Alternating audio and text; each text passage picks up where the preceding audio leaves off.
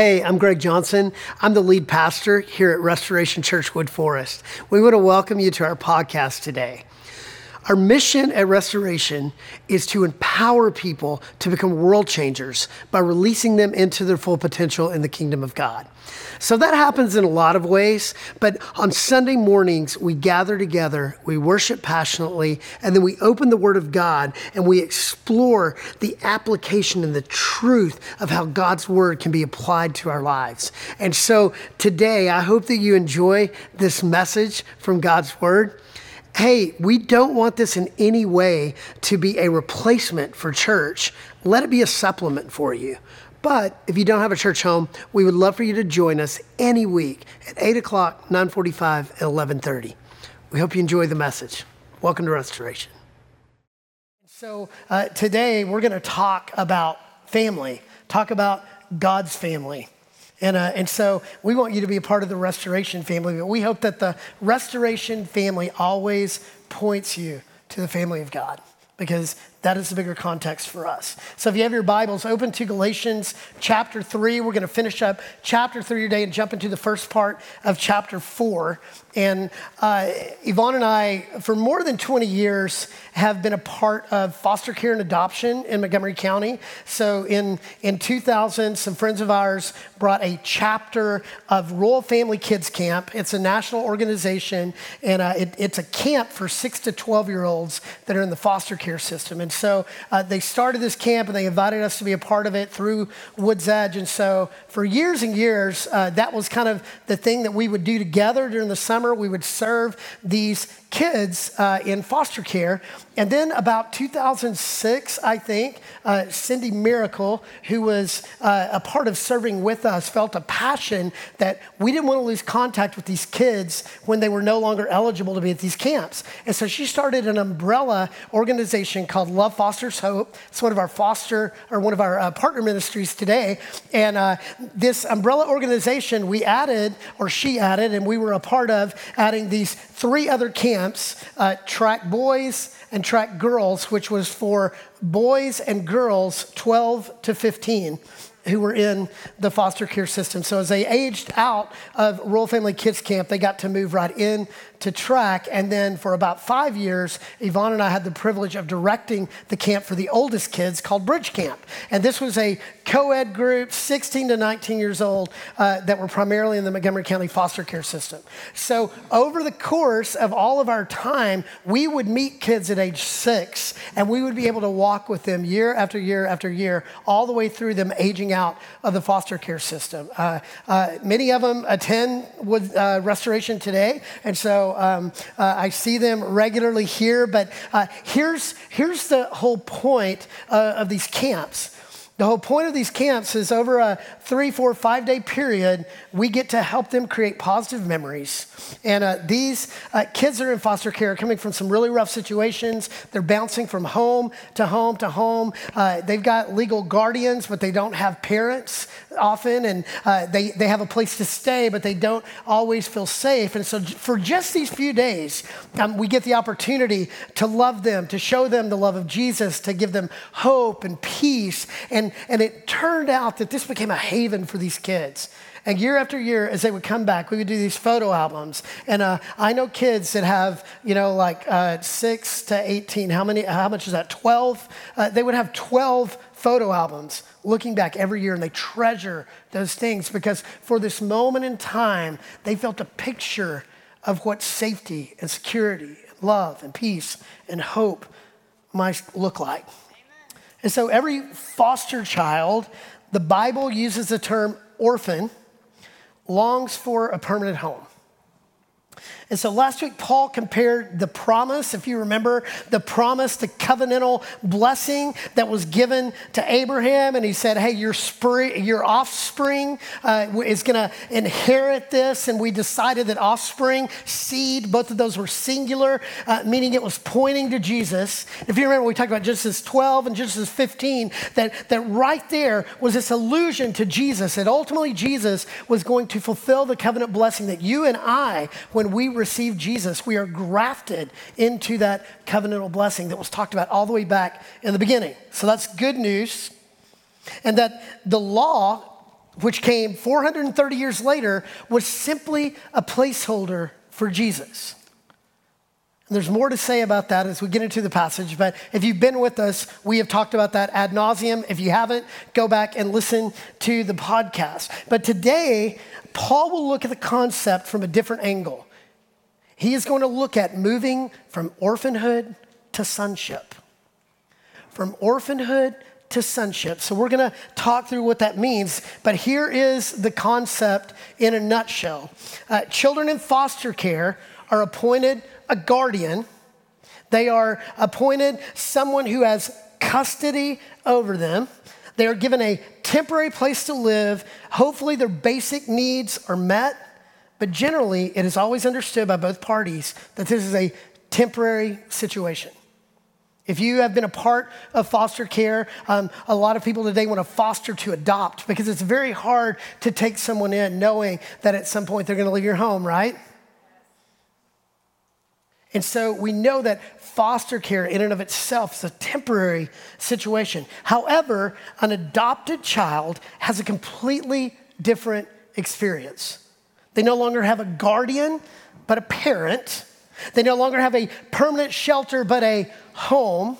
It's no longer about receiving basic needs, are you ready? But having full access to all the rights and privileges to being a part of the family. Yes. Adoption is not temporary, but permanent. And through the process, an adopted child takes on a new name, gets a new identity, and because of their permanent status, they are now heirs of the parents. So do you see where we're going?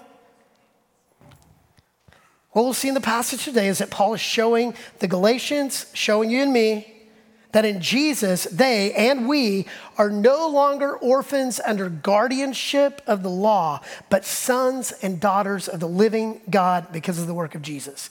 And we are heirs, and we get all the rights and privileges that go along with it. That's good news. So, before we get into the passage, let me just pump the brakes for a second. True confession.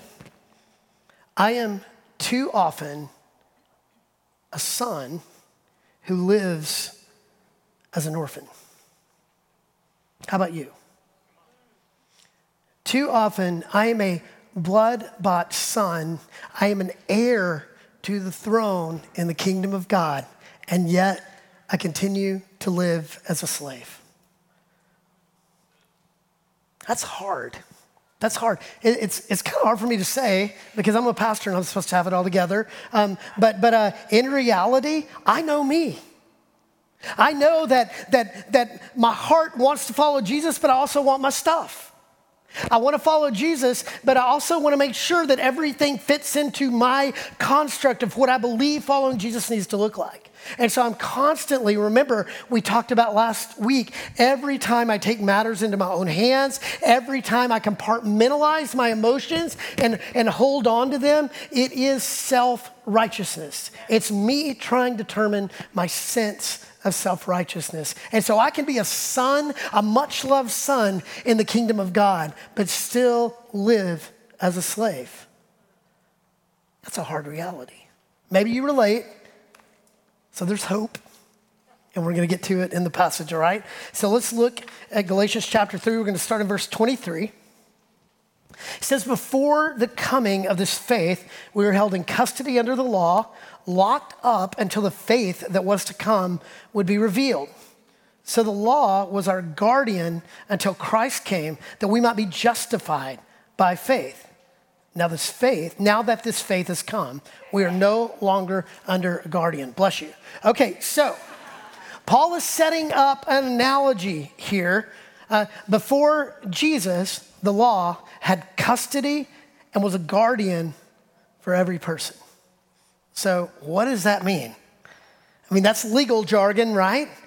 But he says that the law was actually a custodian and a guardian for every person. And so we talked about this for weeks, but if you're here for the first time, let me just summarize it for you. The law was very simply a placeholder for Jesus. The law was a placeholder for Jesus. So until Jesus came to change and regenerate every heart that would believe, the law was external enforcement to keep us all in line. So we said this last week, but if you remember, Matt, I was giving you that illustration about Matt Chandler, and the question was, why do we not speed badly? We all speed, but we don't want to speed badly. Which, parenthetically, someone texted me on Monday morning and said, hey, pastor, I'm on my way to Dallas. I'm on 45, cruise control set on 83. Thanks. Like, that's what you got out of that? Okay. But here's the truth of the matter. The law did two things. It set boundaries around sin.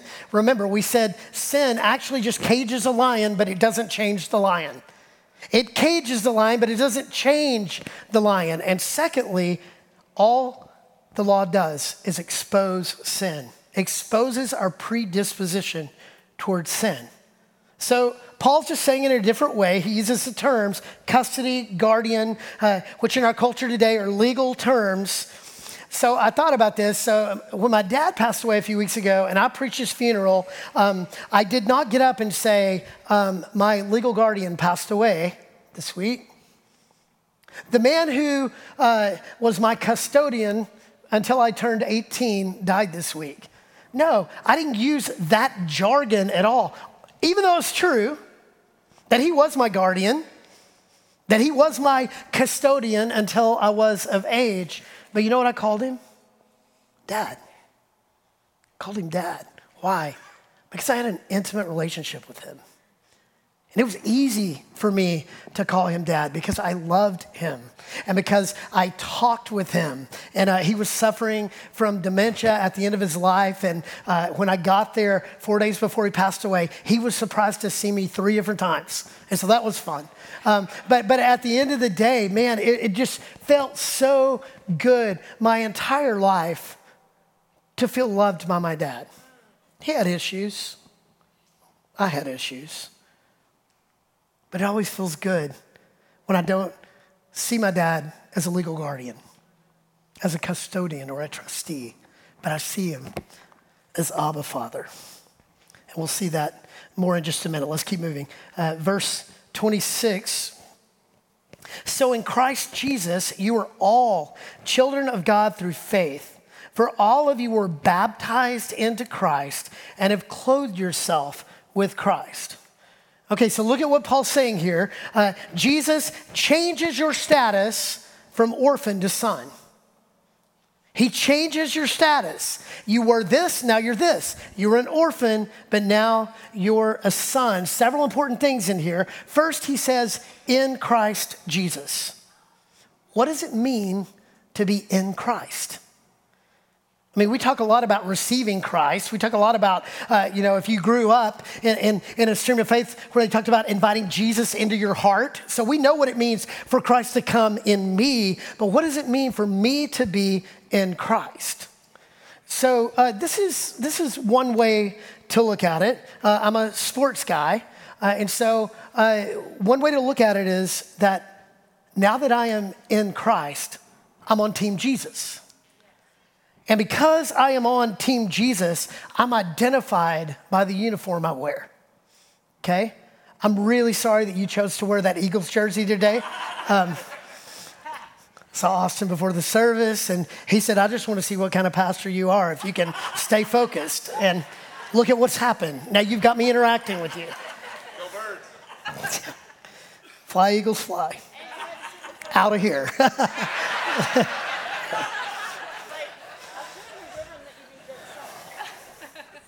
We'll get to the part where God doesn't look at you differently because of that. All right, so that's coming. So what does it mean to be in Christ? So I'm on Team Jesus, which means that I wear the uniform of Jesus. And so in this analogy, baptism represents my drafting or my initiation onto the team. Me having a public press conference saying, I am now identified as Team Jesus. And then being clothed in Christ is the uniform that I wear. Paul uses this language in Colossians 3. In Colossians 3:12, he says this, therefore as God's chosen people, holy and dearly loved, clothe yourselves with compassion, kindness, humility, gentleness, and patience. And so he's giving this idea of, hey, if you clothe yourself in Jesus, there are some things that will identify you as being a follower of Jesus. So here's the rub. For a lot of you, you see that verse, and maybe you jotted down the verse, but maybe you started writing down the characteristics, because tomorrow morning, this becomes the checklist by which you identify your life, right? And so, I need to be more compassionate. Check. Random act of kindness. Check. And we go down the list because we believe somehow that makes us look more like Jesus. So here is the beautiful thing about being clothed with Christ. He is the one that puts the uniform on, not you. Yeah, amen. So this allows you to take a deep breath. Because one of the biggest problems in the church today is that we say yes to Jesus for heaven when we die and then try to look more Christian. And we see a verse like this and we immediately try to start checking these boxes to make ourselves look more Christian. And Jesus is like, hey, listen, I'm going to take care of that for you. When you identify with me, and we'll see it at the end of the passage, when my spirit comes to live in you, I'm going to change your affections. I'm going to change the way you think. I'm going to change the way you talk, the way you walk. I'm going to begin to change the outflow of your life. And that is what being clothed with Christ looks like. You begin to look like Jesus. The problem is, for a lot of us, your life looks the most like Jesus sitting here facing forward on a Sunday morning. But during your work week, it's like, So I would say, if people are surprised to find out that you're a Christ follower, that's a problem. If people are surprised in your neighborhood that you follow Jesus because you basically look the same way every person looks, if there's no fruit in your life, no evidence that there has been a regeneration of your heart, you kind of go back to square one and ask the question, who did I actually give my life to? But this whole idea of being identified, Team Jesus. That's the team I play for. I know a lot of Astro fans. I'm a Ranger fan. I'm a Dallas sports fan. And so last night they backed into the playoffs. They did everything that they could not to make the playoffs. And somehow they squeaked in. And so I know y'all are really praying for a loss today so the Astros can move into the AL West lead spot. It's AL West, right?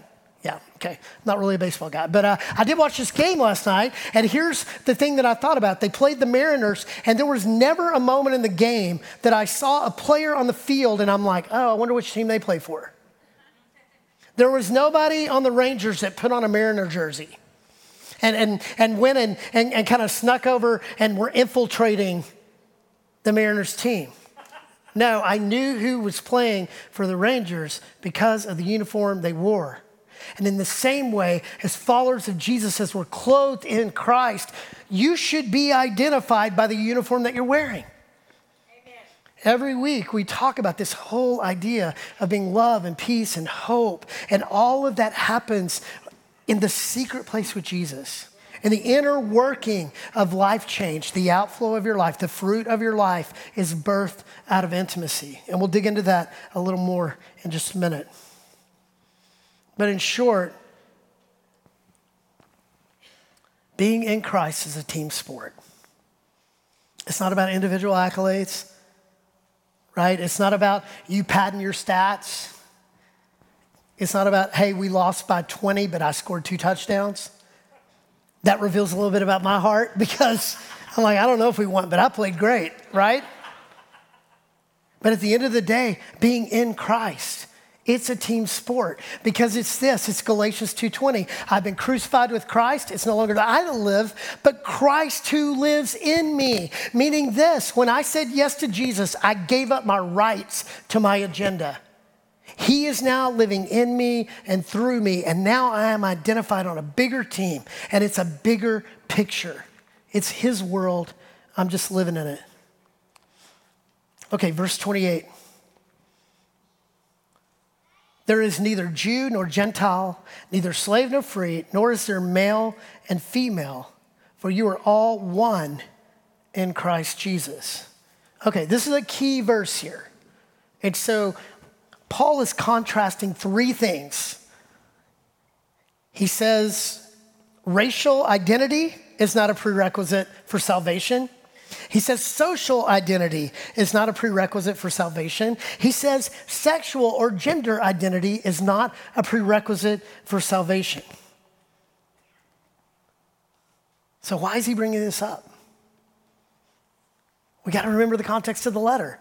Remember, there are a group of Jewish believers that are coming along behind Paul, and they are preaching a different gospel, which he says is really no gospel at all. It's these Jewish believers that are saying, hey, Gentiles, you need to look more Jewish.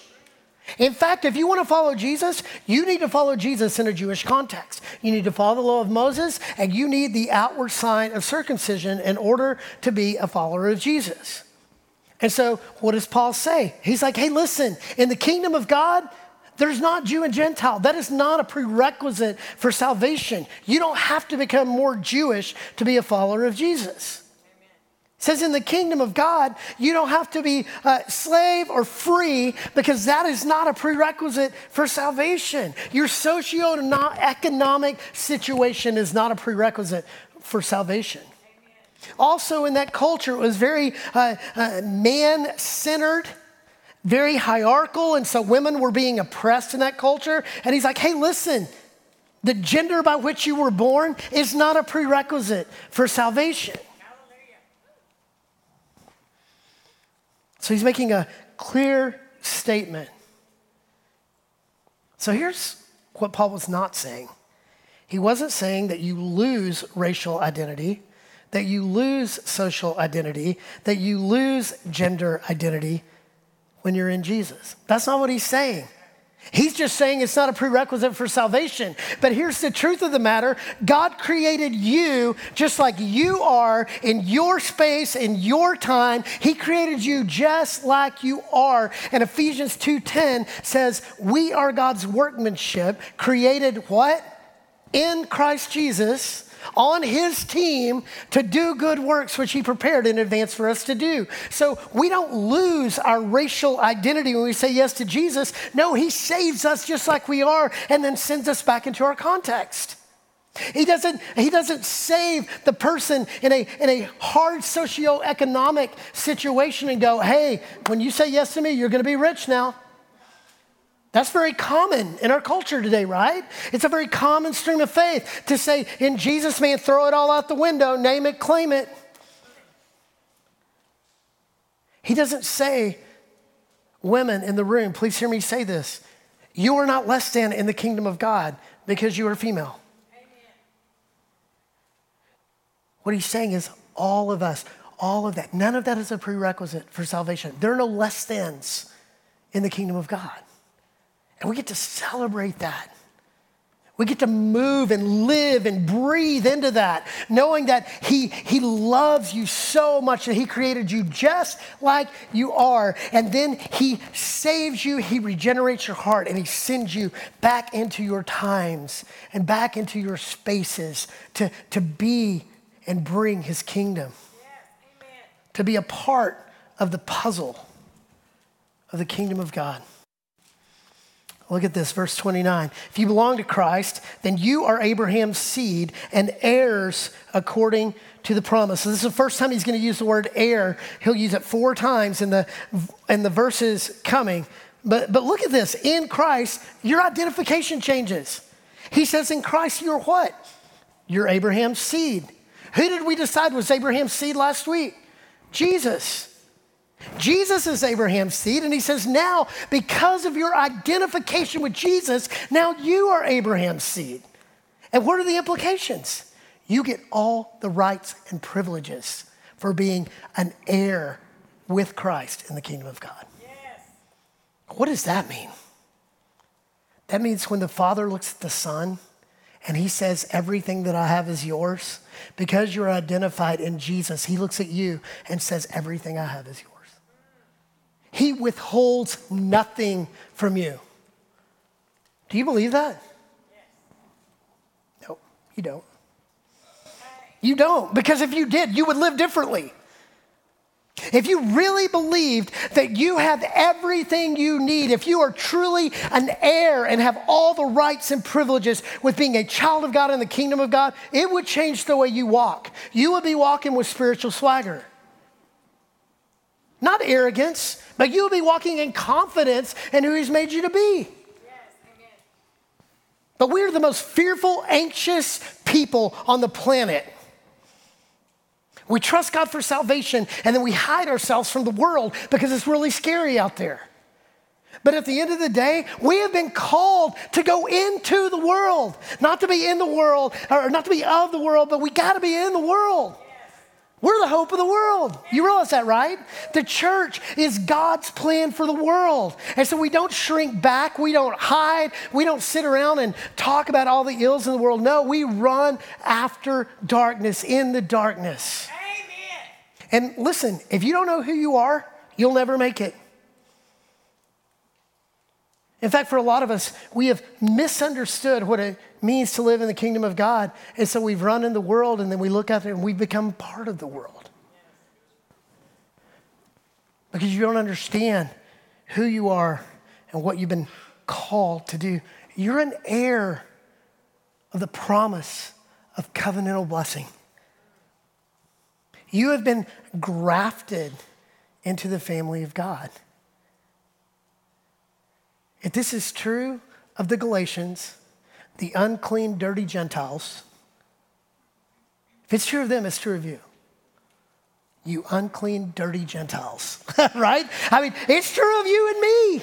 This is who we are. And God does not look at you based on your race, based on your socioeconomic standing, based on your gender. He just looks at you and says, hey, you could never, through your self-righteousness, attain goodness. Enter Jesus. And when you say yes to Jesus, it doesn't matter where you come from, it doesn't matter who you are. Not only do I accept you, I don't just accept you as a child, but as an heir. Come on, let's keep working through this. What I am saying is that as long as an heir is underage, he is no different from a slave, although he owns the whole estate. The heir is subject to guardians and trustees until the time set by the father. So also when we were underage, we were in slavery under the elemental spiritual forces of the world. And so again, he's contrasting the promise in the law. The promise of heirship was held in guardianship by the law. So very simply, what Paul was saying is that the final plan was always Jesus. It was always Jesus. God didn't get down the road about midway through the Old Testament around Hosea and start thinking, man, I need a plan. Y'all are jacked up. He didn't start scrambling for a solution.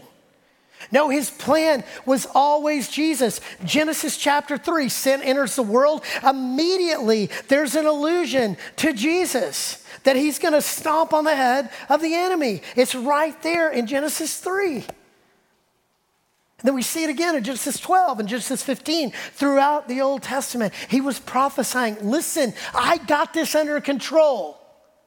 You will be blessed through a seed, through an offspring. It's always been about Jesus.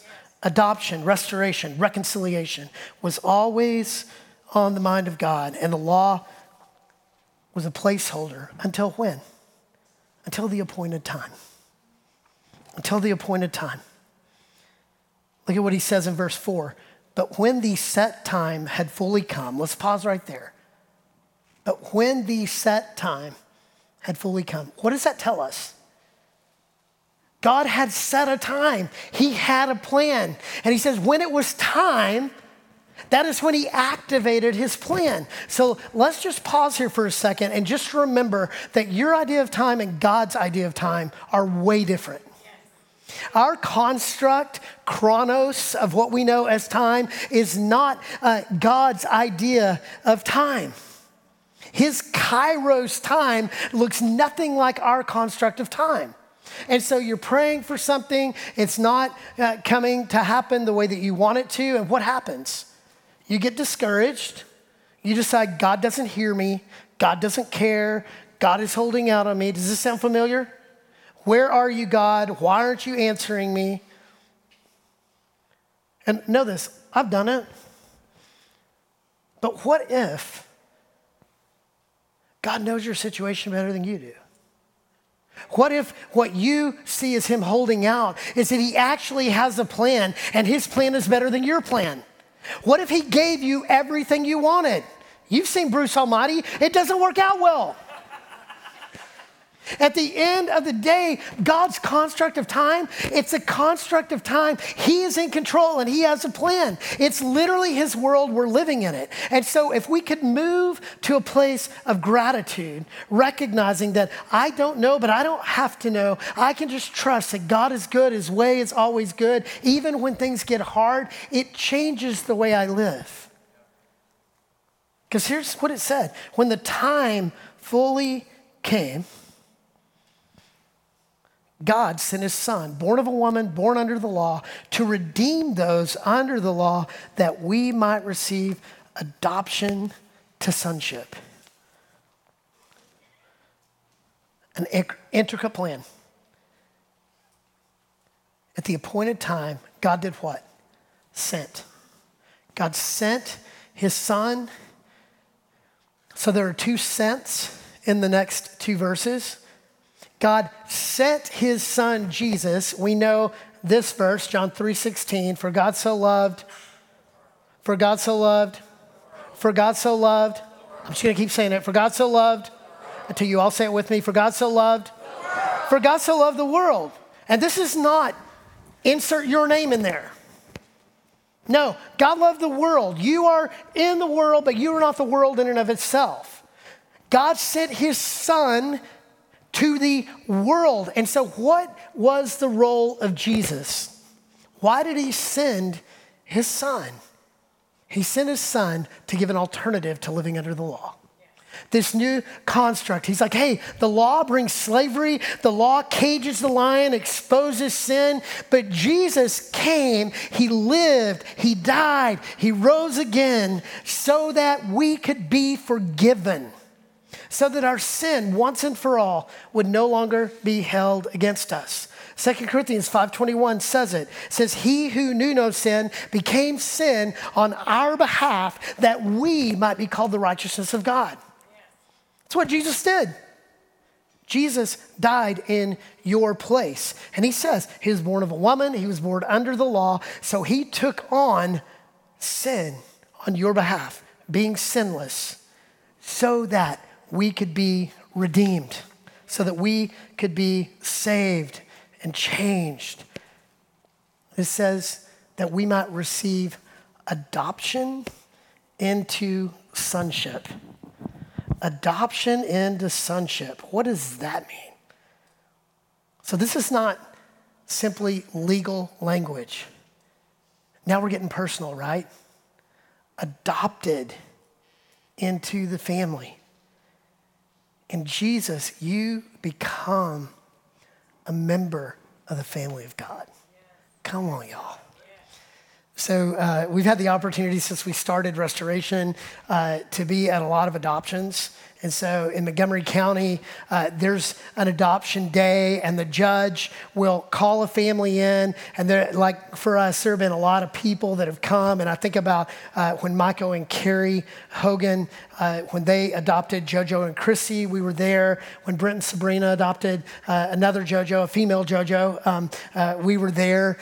When Dean and Ashley Hall adopted Zoe, we were there. And it's just so cool because there's a moment when the judge reads the child's new name, new identity, And now they are identified with this new family. And then he hits his gavel and we all cheer and then we all get together. I know Brad and Trisha, you've been a part of that process. And there's this new thing that's happening, right, in this child's life. We know the trajectory of their life has changed forever. Yes.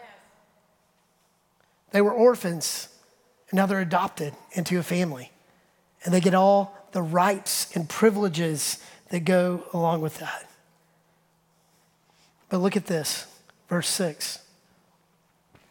Because you are his sons, God sent the Spirit of his Son into our hearts, the Spirit who calls out, Abba, Father. Okay, so first, he sent the Son to create this external construct to come and live and die and forgive sin and create a new pathway. Do you see it? You're living under the law, you're living under self-righteousness. Jesus came to chart a new path. And so that is this external. Now you get to choose, which path do I want to choose? So that's an external change. But now it says God sent his Spirit, and then he says the Spirit of his Son. So the Holy Spirit here, he's defining as the Spirit of Jesus.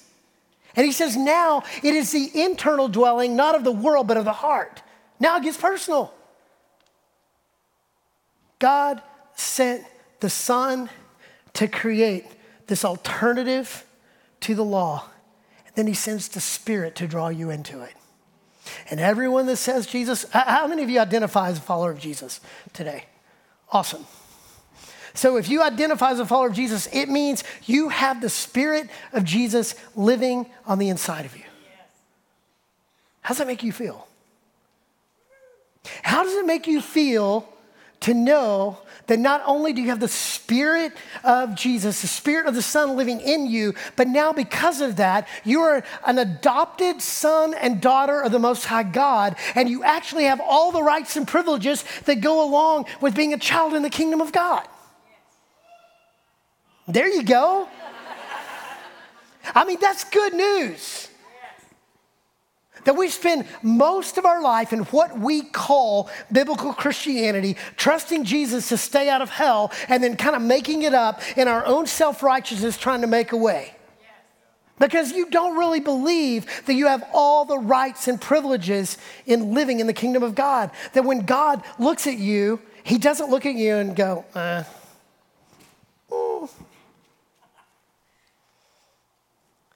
No, in fact, the Spirit of the Son in you, look at what he says he cries out. Abba, Father. That word Abba in Aramaic, it means father, but in our culture today, it would be more daddy. Daddy. This intimate term. He's moving from the legal standing of guardian and custodian to father, to daddy. So here's what you can know. When you said yes to Jesus and the Spirit came to live and dwell inside of you, to change the way you think, to commune with you, to teach you how to look more like Jesus, how to put on the uniform, he's always calling out, Abba, Father. It's a picture of intimacy. Yes. He is drawing you into an intimate relationship with the Father. If that's a disconnect for you, it's because every day the enemy wants to convince you of who you're not. The enemy wants to keep you in a cycle of shame. He wants to keep you believing that you're less than. And you're in the kingdom, but you're not worthy to really have all the rights and privileges because of something you've done. And hey, listen, if that were the case, I would not be here today. I'd probably work in a 7-Eleven down the street. Because I'm not worthy. I'm not worthy of where I am, but it's never been about me. It's about what Jesus and the regeneration that has taken place in my life. It's not about me, it's about Christ in me. Yes. And now, because he's in me and I'm in him, that is a lethal combination in the kingdom of God. Amen. Okay, here's where we land. Are you ready? So you are no longer a slave, but God's child. And since you are his child, God has made you also an heir. And so here's where we land. God doesn't move you from slave to child. He moves you from slave to heir. Do you see that? And it's not even like starter kit, right? He doesn't say, I'm going to move you from slave to child, and let's just kind of sit back and see how it works out. He immediately moves you from slave to heir. Some of you, depending on what you believe about heaven, you truly believe that one day you're going to die and you're going to get to heaven. And I guess St. Peter's there because that's where all the jokes start, right? And he says, hey, why shall I let you into my kingdom? And you go, well, because of Jesus. And he goes, great. And then you stand up against the pearly gates. And like 400 yards away, you see on this big concert stage like Woodstock, Jesus is up there rocking it with his angel band. But you're standing here up against the gates. You're in, but you're barely in. And we can joke about it, but for a lot of us, that's how you live your life. You live in this place of unworthiness where you say, hey, God, I fundamentally know that you love me, but I know that I'm really not worthy because of things that I've done to be called your son. That being the case, just know you come by it honestly. In Luke chapter 15, Jesus tells a story about a son. We know him as the prodigal son. Do you remember that story? That the son wants what he wants and he grabs his inheritance, and it says he goes off and he spends it on, most translations say loose living. Let you figure that out. But it says after he spent all the money, after it's done, he ends up living as a slave at someone's house, and he's in the pigsty and he's eating the food for the pigs. Do you remember that? And it gets so bad, again, pain is a great motivator. He gets to such a broken place that he looks up and he's like, man, I'd rather be a servant in my dad's house to live this way. And so he heads home, and I gotta imagine he's rehearsing his speech every day on the way home. He's walking and he's like, Father, I'm not worthy to be called a son. Can I just be a slave in your house? And he's saying it, and he's like, how do I say that more eloquently? And he's thinking through it, and what is he doing? He's living from this place of shame. And then the story goes that as he's coming down the road, the father sees him from a long way off and comes running out to meet him. And what does he do? He immediately goes into his spiel. Hey, Dad, man, I'm not worthy to be called your son. Can I just be a slave in your house? And what happens? Ring, robe, fatted calf, celebration. The father says, you had me at hello. Literally, when I saw you down the road, all I cared about is that you've come home. You know who you are in the story, right? I know that I have been the prodigal son. Pain was a huge motivator for change for me. And so the question becomes, okay, so how do I move from shame to freedom? How do I think in a new way? It's the next right step. When did it change for this son? The minute he thought to himself, I need to get out of this situation. The minute he turned to go home, change was coming. For some of you today, you've got to receive that you're afraid to come back to the Father because you're afraid of the shame that you're going to live in. You're afraid to tell the truth. You're afraid to tell the truth to God, even though he already knows. You're afraid to tell the truth to something that's happening in your sphere because you're afraid of being judged, afraid of being misunderstood. And all God is saying is, listen, you had me at hello. You're coming home. I've got a ring for you. I've got a robe for you. I've got a fattened calf for you. I've got a celebration for you. Why? Not because of you, but because of Christ in you. He says, I want to give you all the rights and privileges that go along with being a child of God because of Jesus, because of what he's done. So today, you can live spiritually as an orphan, but at the end of the day, that's a choice that you'll make. Because Jesus created a new pathway, a pathway to citizenship, a pathway to adoption, but not just to become a child, but to become an heir. And he's inviting you into this adventure to live like royalty in the kingdom of God. He's inviting you not into a mindset of scarcity, but into a mindset of abundance. And this is not name it and claim it. This doesn't mean you're gonna get a boat or Mercedes. That's not the point. The point is you are transcendent over tough circumstances because you have a peace that only Jesus could give. And that alone is abundance enough to live this life.